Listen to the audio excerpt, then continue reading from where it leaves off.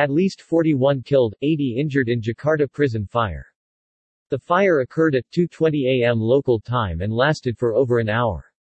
8 prisoners were hospitalized with life-threatening injuries.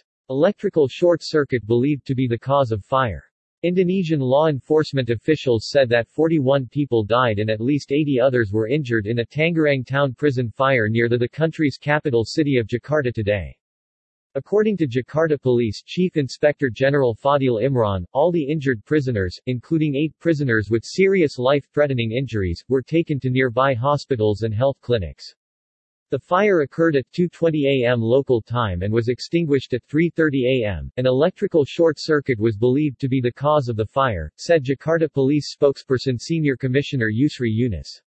The overcrowded block, which was designed for holding 40 prisoners, accommodates 122 people, said Rika Aprianti, a spokesperson for the prison department at Indonesia's Law and Human Rights Ministry. Many of the prisoners held in the affected block were those involved in drug and narcotics-related cases, according to her.